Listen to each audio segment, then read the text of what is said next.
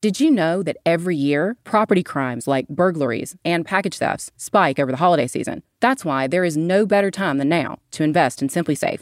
This week, SimpliSafe are giving Red Collar listeners 40% off their award-winning home security system. We love SimpliSafe because it has everything you need to make your home safe. Indoor and outdoor cameras, comprehensive sensors, all monitored around the clock by trained professionals. You can get a complete home security system starting at just over $100. This offer ends soon. Take 40% off at simplysafe.com/redcollar today. Go to simplysafe.com/redcollar. If I tell you to close your eyes and picture a white-collar criminal, what's the first thing that pops into your head? Did you picture a mild-mannered accountant? Or maybe a white-haired Bernie Madoff lookalike playing golf at Club Fed? If you didn't visualize a violent criminal, you're definitely not alone. The FBI and law enforcement specifically define white-collar crime as nonviolent crime committed for financial gain. The agency writes on his website that white-collar crimes are characterized by deceit, concealment, or violation of trust, but are not dependent on the application or threat of physical force or violence. But experts say there's another subgroup of offenders who are never discussed in mainstream media: the white-collar criminals who kill. These are the real-life American psychos. They start out just like any other white-collar criminal. They con a friend into a Ponzi scheme, steal from a boss, or blackmail a lover. But when someone finds out about their fraud, or worse, threatens to expose it, red-collar criminals lash out with extreme violence and even murder. And their victims are almost always people closest to them: coworkers, friends, and family. This week, we're taking a look at a case that experts consider a textbook example of red-collar crime: the brutal axe murder of Peter Porco and the attack on his wife Joan that shook the sleepy small town of Del Mar, New York. It quickly becomes clear that this case isn't so much a whodunit as a whydunit, and it's also a window into the mind of a red-collar psychopath. As you listen, ask yourself, could you have a red-collar criminal hiding in your office? Or maybe even living in your house? To solve this murder, we have to follow the money, even when it leads us to some really dark places. I'm Katherine Townsend, and this is Red Collar.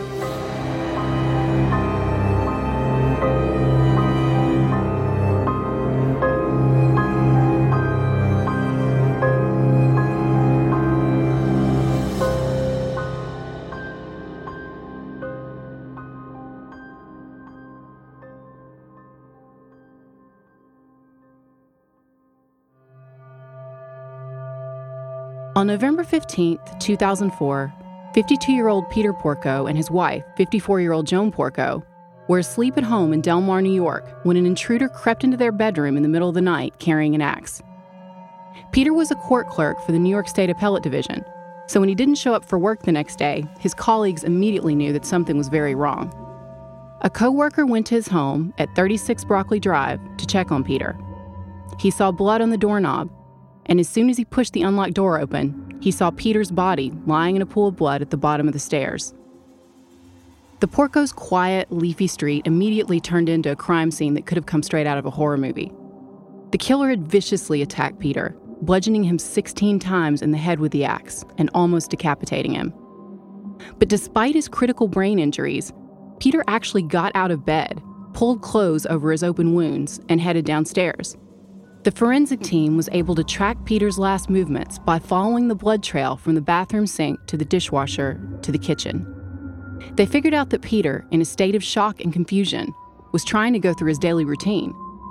Forensic Files did an episode on the case and explained that Peter's frontal lobes of the brain, which control logic and reasoning, were severely damaged in the attack. So Peter was guided by the underlying paleocortex, which meant that he was moving through the house basically on automatic pilot. Everywhere he touched, he left behind pools of blood. On the mirror where it looked like he was trying to shave, on the dishwasher, on a sandwich bag he used for brown bag lunches, and on paperwork at the kitchen table. There was some blood on the phone, too. It looked like at some point, Peter realized that he was dying and tried to dial 911, but he never got through because the killer had cut the phone lines.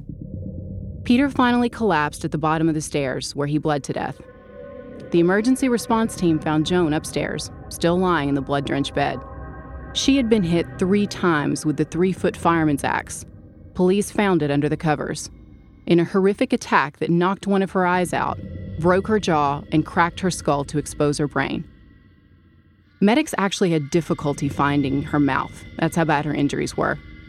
But incredibly, Joan was still breathing.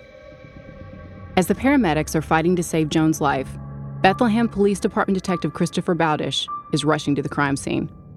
Now, Detective Bowdish knew the family. Peter and Joan, an elementary school speech therapist, had been happily married for 30 years, and they had no known enemies. The couple had 2 sons, 23-year-old Jonathan, who was in the Navy and stationed on a submarine at the time of the attack, and Christopher, a 21-year-old student at the University of Rochester. On the surface, they looked like a picture-perfect family. But from the beginning, as Detective Bowdish is assessing the scene, he suspects the killer is someone close to home. First of all, nothing had been stolen. There was no sign of forced entry. The spare key, which was normally hidden nearby, was sticking out of the front door. Also, the family's golden retriever, Barrister, was in the basement, unhurt and wagging his tail when detectives got down there. The Porco home had an alarm system, and the security pad had been smashed. But detectives later figured out that the keypad was broken after the 4-digit code was punched in, probably to disguise the fact that the killer was someone who knew the Porco family code. Detective Bowdish asked Joan point blank whether her son Jonathan was involved. He insists that she shook her head to indicate no. Then he asked her, was it Chris? This time, Bowdish said that she nodded her head and used hand movements to indicate yes. But Chris had no history of violent behavior, and his parents appeared to give him everything he wanted. Could this clean-cut college kid really have turned into an axe murderer? Less than 2 hours after his parents' bodies were found, the detectives issued an all-points bulletin. They were on the hunt for Chris Porco.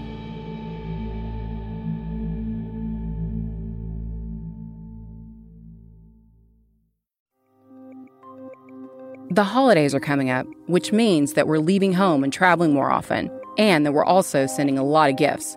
But it's also the time of year when property crimes like burglaries and package theft spike. That's why there is no better time than now to invest in SimpliSafe. This week, SimpliSafe are giving Red Collar listeners 40% off their award-winning home security system. We love SimpliSafe because it has everything you need to make your home safe. Indoor and outdoor cameras, comprehensive sensors, all monitored around the clock by trained professionals who send help the instant you need it. It was even named Best Home Security Systems of 2021 by U.S. News and World Report. You can easily customize a system for your home online in minutes, and even get free custom recommendations from SimpliSafe. These are SimpliSafe's biggest discounts of the year.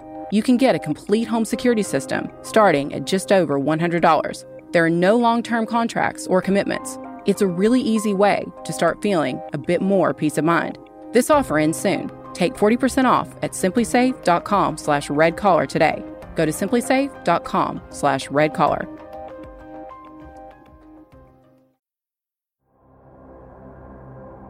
Police were processing the crime scene at the Porco home, where Peter had just been found brutally murdered.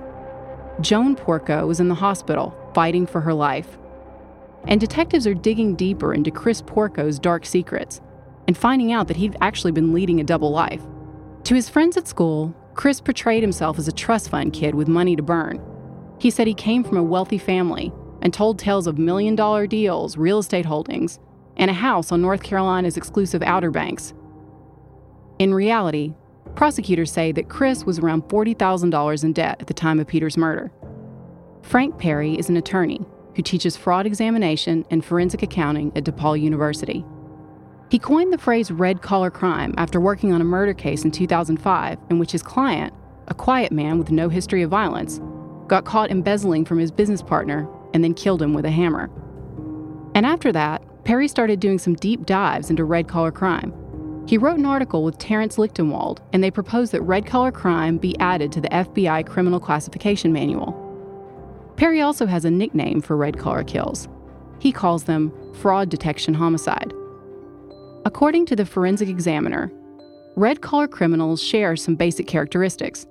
First of all, we should not be misled by the fact that they may not yet have been charged with anything involving physical violence. These men and women are absolutely capable of lashing out if someone finds out about their fraud. Secondly, the victims do not have to be someone who participated in the fraud. Often they're innocent victims themselves.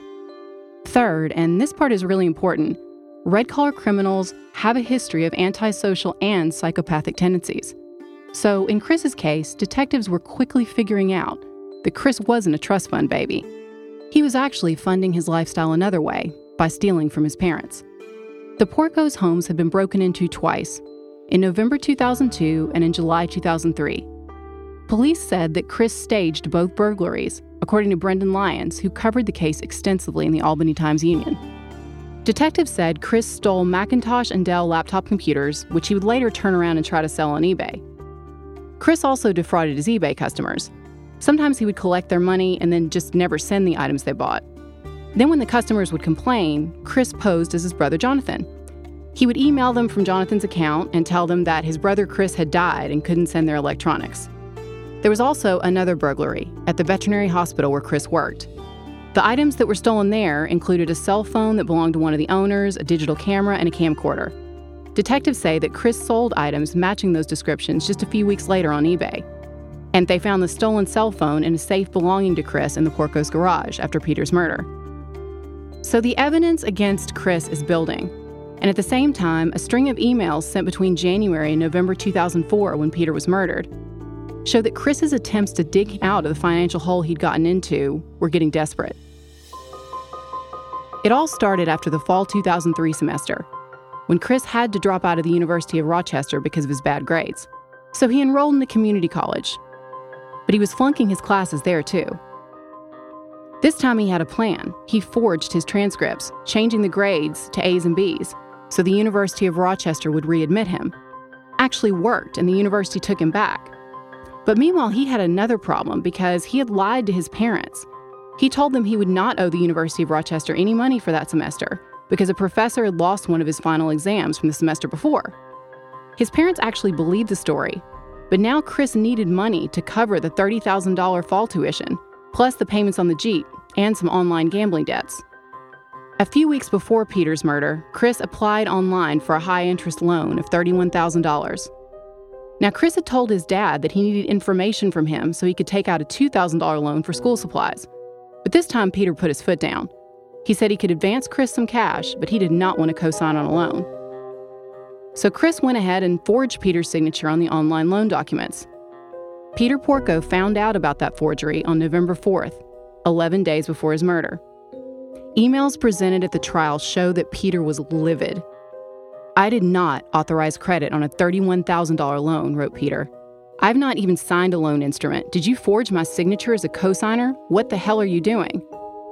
Peter called Citibank and the University of Rochester. He told them to stop payments on the loan and the tuition. "You have a lot of explaining to do," he wrote to his son. "It's time to stop the BS and call me at the office right away. Dad." The next day, Peter found out that Chris had forged his name on a car loan application also. "I want you to know that if you abuse my credit again, I will be forced to file forgery affidavits in order to disclaim liability. Things are obviously spinning out of control with you. I think you should come home so we can talk."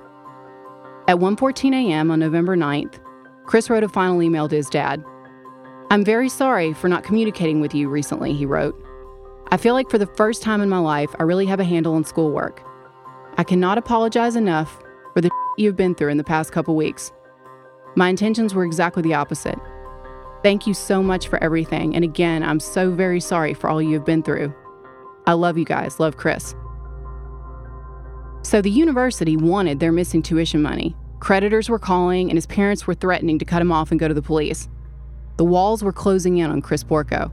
Police believed that Chris had his eye on Peter and Joan's life insurance policies, which were worth about $1 million combined. But Frank Perry said that for Chris, and red-collar criminals in general, the primary motive for the murder is the threat of being exposed. In fraud detection homicide, the material gain predates the murder, Perry wrote in the International Journal of Psychological Studies. So unlike murders where someone sets up a spouse and kills them for insurance money, for example, red-collar criminals have already stolen from their victims. From the moment that Chris's parents threatened to cut him off and stop funding his parasitic lifestyle, their lives were in danger. Peter's final email to his son read, "We may be disappointed in you, but your mother and I still love you and care about your future. We can't help you problem solve without information and input from you. Dad." Less than 2 weeks later, he was dead.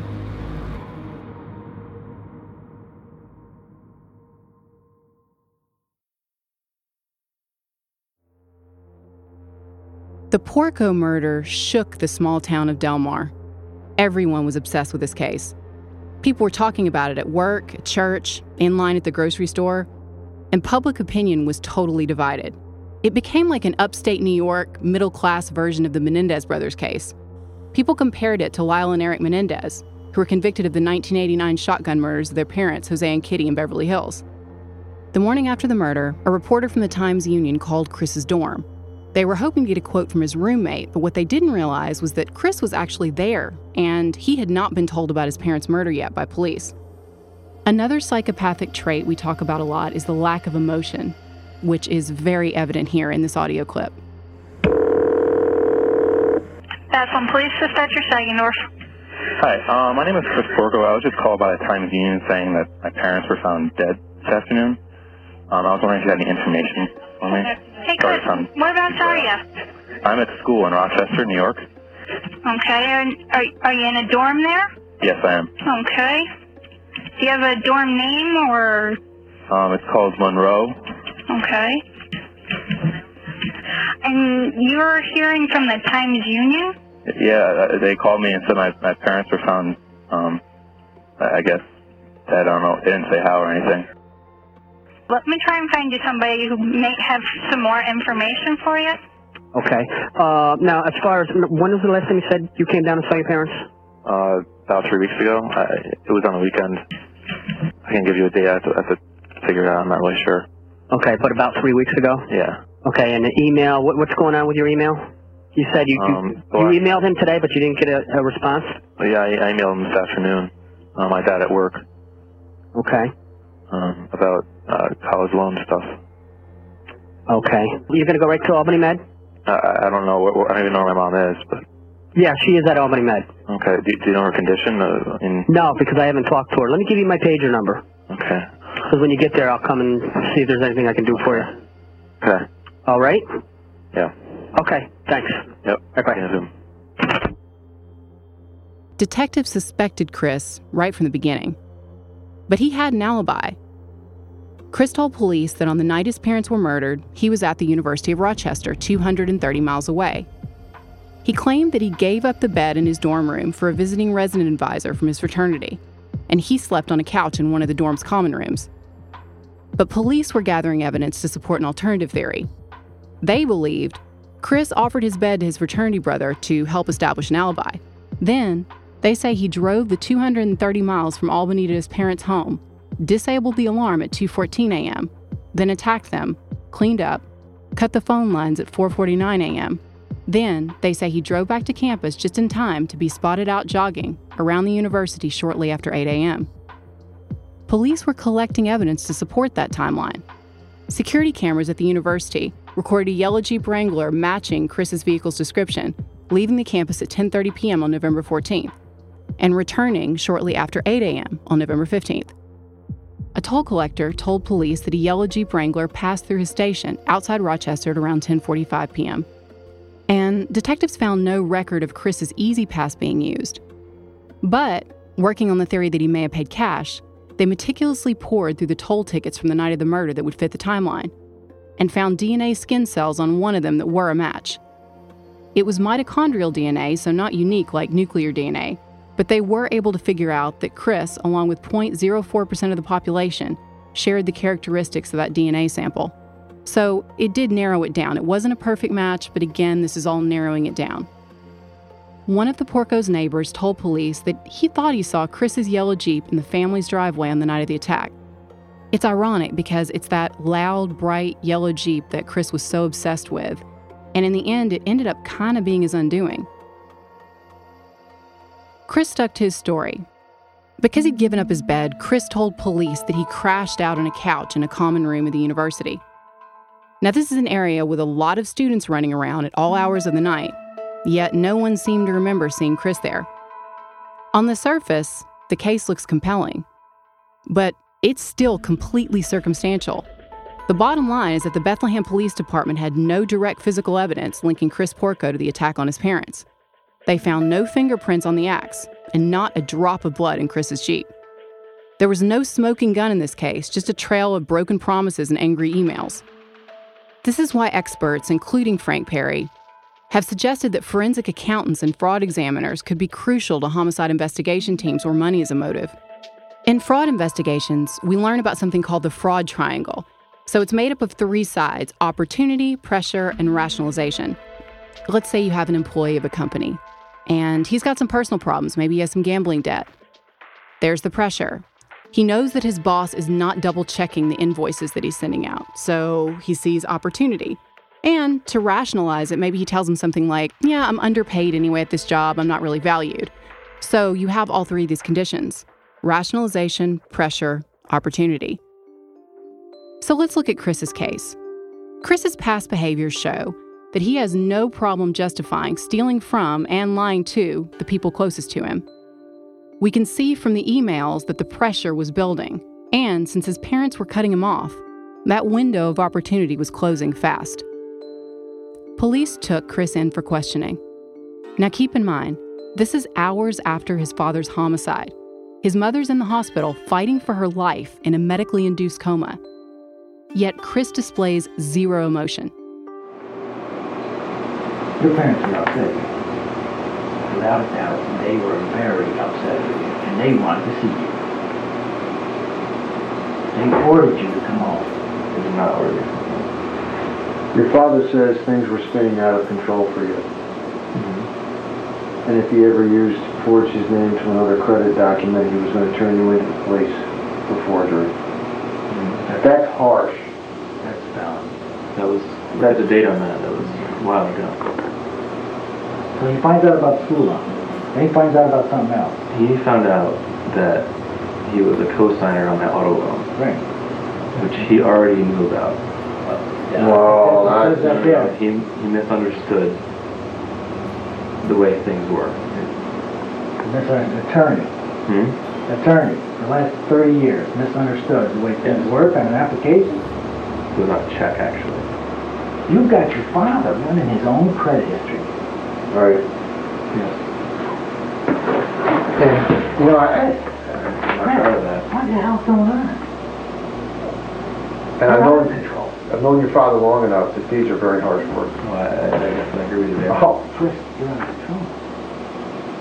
If I had to run my credit history every time my kid walked out the door, I'd be freaking going insane. If I can't trust my own kid, It's hard for murder. I can't trust my own kid. I'm not saying that's the reason. I'm not saying that's the reason, Chris, but look at what's going on here. Put yourself in our shoes here. Look, this is what we're seeing. We're seeing a family coming unraveled. An upset father. They're coming unglued. As a licensed private investigator, I've received a lot of training in how to interview a potential suspect. One of the most well-known tactics, and the one that's been widely used by many police departments, the FBI and CIA over the years, is called the Reed technique.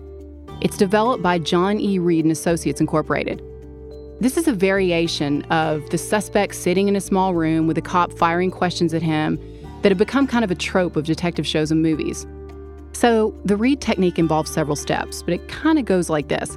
The investigator gets the suspect in a room, asks some baseline questions, and then leaves the room and comes back, and then lays out this damning evidence against the suspect, which can be totally made up, by the way. Some of the Reed instructors use empty folders with nothing in them. The idea is to play on a suspect's emotions and their fear. In the final interrogation phase, the goal is to get the suspect to confess.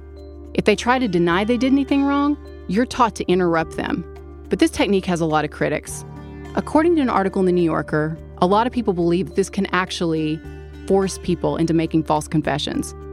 And critics also say these high-pressure techniques just don't work on everyone, including people with mental disabilities and also psychopaths. In fact, Frank Perry says the Porco case should be used as an example of how not to conduct an interview when the suspect is a red-collar criminal. He said the transcript of the interview should be studied so law enforcement agencies can better learn how to deal with this type of psychopath. With red-collar crime, it becomes especially important for investigators not to project their emotions onto the offense. In fact, red-collar criminals don't display intense emotion before, during, or after their crimes. That's why you can hear during the interview, the detectives are talking about this frenzied crime scene. They're getting very emotional. Chris remains coolly detached. So how can police better spot these psychopaths? Experts say that instead of forcing a confession, police should focus on just getting the red-collar suspect to open up. Narcissists' favorite subject is themselves, and at some point the inconsistencies in the story will appear if you just let him keep talking. Detectives charged Christopher Porco with second-degree murder and attempted murder for the attack on his mother. Unfortunately, the jury would never get a chance to see the interrogation tape, because after a judge ruled that the officers had violated Christopher's Miranda rights by continuing to question him after he invoked his right to counsel, his entire police interview got thrown out of court. And the prosecution suffered another setback. They lost their only witness, because against all odds, Joan Porco survived. She came out of her coma and started talking. But now she said she had no memory of the attack. She stood by her son completely. She paid his $250,000 bail, and Chris Porco was set free. Chris's defense attorney tried to portray his client as just a normal college kid who was having some problems. But experts say that Chris had displayed many personality traits of a psychopath for his entire life, including pathological lying, the conning and manipulation, parasitic lifestyle. And while he was out on bail, they said he continued to display impulsive and irresponsible behavior. He was seen out and about, hitting bars and clubs in his signature yellow Jeep, pounding beers, and taking selfies with a string of young female admirers. Detectives spent countless hours interviewing the people in Chris's life, including a lot of his friends. And while most of them described him as a nice, mild-mannered guy, a few of them were starting to admit that they'd seen flashes of his temper. Friends said that as the financial pressure increased before his dad's murder, he started drinking more heavily. He even threatened to kill a female classmate who was teasing him and choked another classmate at a party. The Porco case became one of the most high-profile murders the region had ever seen. Everyone was obsessed with it. It's been covered in thousands of articles. It's even been the subject of a Lifetime movie called Romeo Killer. Chris's trial finally began on June 27, 2006. He walked into court with his mother, Joan, holding his arm. And now Chris's attorney had to answer a question for the jury. If Chris didn't kill his parents, who did? He suggested that Peter's murder could have a link to organized crime. This came from the fact that Peter had a great uncle who was allegedly a member of the Bonanno crime family, nicknamed Frankie the Fireman Porco. Could Frankie have been some kind of a mob snitch and the axe a sinister calling card? Prosecutors hit back. They pointed out that Frankie was in federal prison because he did not cooperate with authorities. They also claimed, by the way, that it was ridiculous that a professional mob hitman would have gone to kill two people without bringing a weapon and just used what he found in the couple's garage. Chris's lawyer also described the Bethlehem police as incompetent. He referred to them as a police department that chases skateboarders away from the 7-Eleven. This is not the FBI, he said. Again, he tried to hammer home the lack of physical evidence. How could Chris have killed his parents and left not a single drop of blood behind? Prosecutors pointed out that Chris had worked for a veterinarian. He knew how to scrub up and wear gloves and clean up thoroughly after surgeries. But really, the central question in Chris's trial came down to, could the jury buy the fact that Chris could have done this to his parents? His attorneys said no, and they kept pointing out the fact, even though he had stolen things in the past, he had no history of violent behavior. Now, this is a characteristic that's common to a lot of red-collar criminals, and it's one that experts and family members really struggle to understand. One of Chris's other defense attorneys said at a talk 15 years after the murders that was given by the Albany Times-Union that she had struggled to see Chris as a killer due to the fact that he'd never previously committed a violent crime. She said, "People don't wake up in the morning and become violent just because they overdraw their checking account." This is one characteristic that is common to many red-collar criminals that experts, family members, and really smart professionals really fail to understand sometimes. That's because red-collar criminals aren't doing something that's out of character. The violent act is their character. It's a carefully planned solution to what they perceive as their problem, which in Chris's case was his parents. The capacity for that violence has actually been in them all along, but it's only brought out when their status and money, which they often view as their entire identity, gets threatened. In the end, Chris was found guilty of second-degree murder for killing Peter and attempted murder for his attack on Joan. On December 12, 2006, Judge Jeffrey Berry sentenced Chris to 50 years to life on each count. He will be eligible for parole in 2052. At the sentencing, Peter Porco's sister had a letter for the court. It read in part, "I have been horrified to learn through the course of the investigation that Peter's last days were spent in anguish as he discovered the magnitude of the betrayal that was taking place. That is bad enough. But what is hardest of all is imagining his terror at being awakened in the night in his own bed to the repeated crushing blows of an axe, and most likely to the agonized screams of his wife. I will never stop wondering what was happening to Peter as he lay in that blood-soaked bed with his brutally injured wife beside him." Today, Chris Porco is behind bars in the Clinton County Correctional Facility.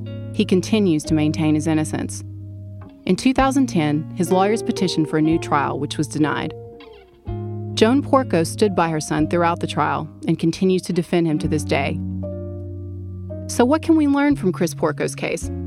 Since we now know that red-collar criminals often turn on those closest to them, how can we protect ourselves?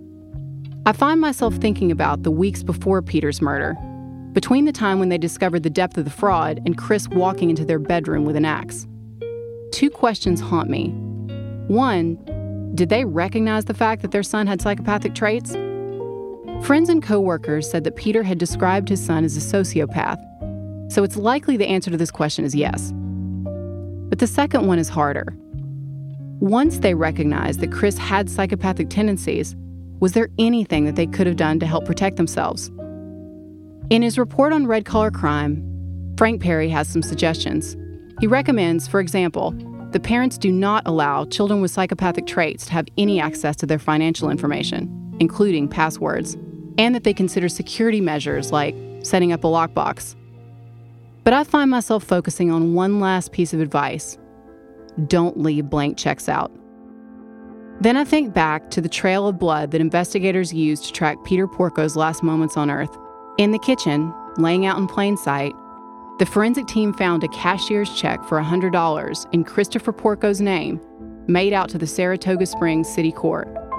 So, as he went through his daily routine, right before he bled to death, Peter Porco made sure to take care of the unpaid parking tickets for the son who just killed him. I'm Catherine Townsend. This is Red Collar.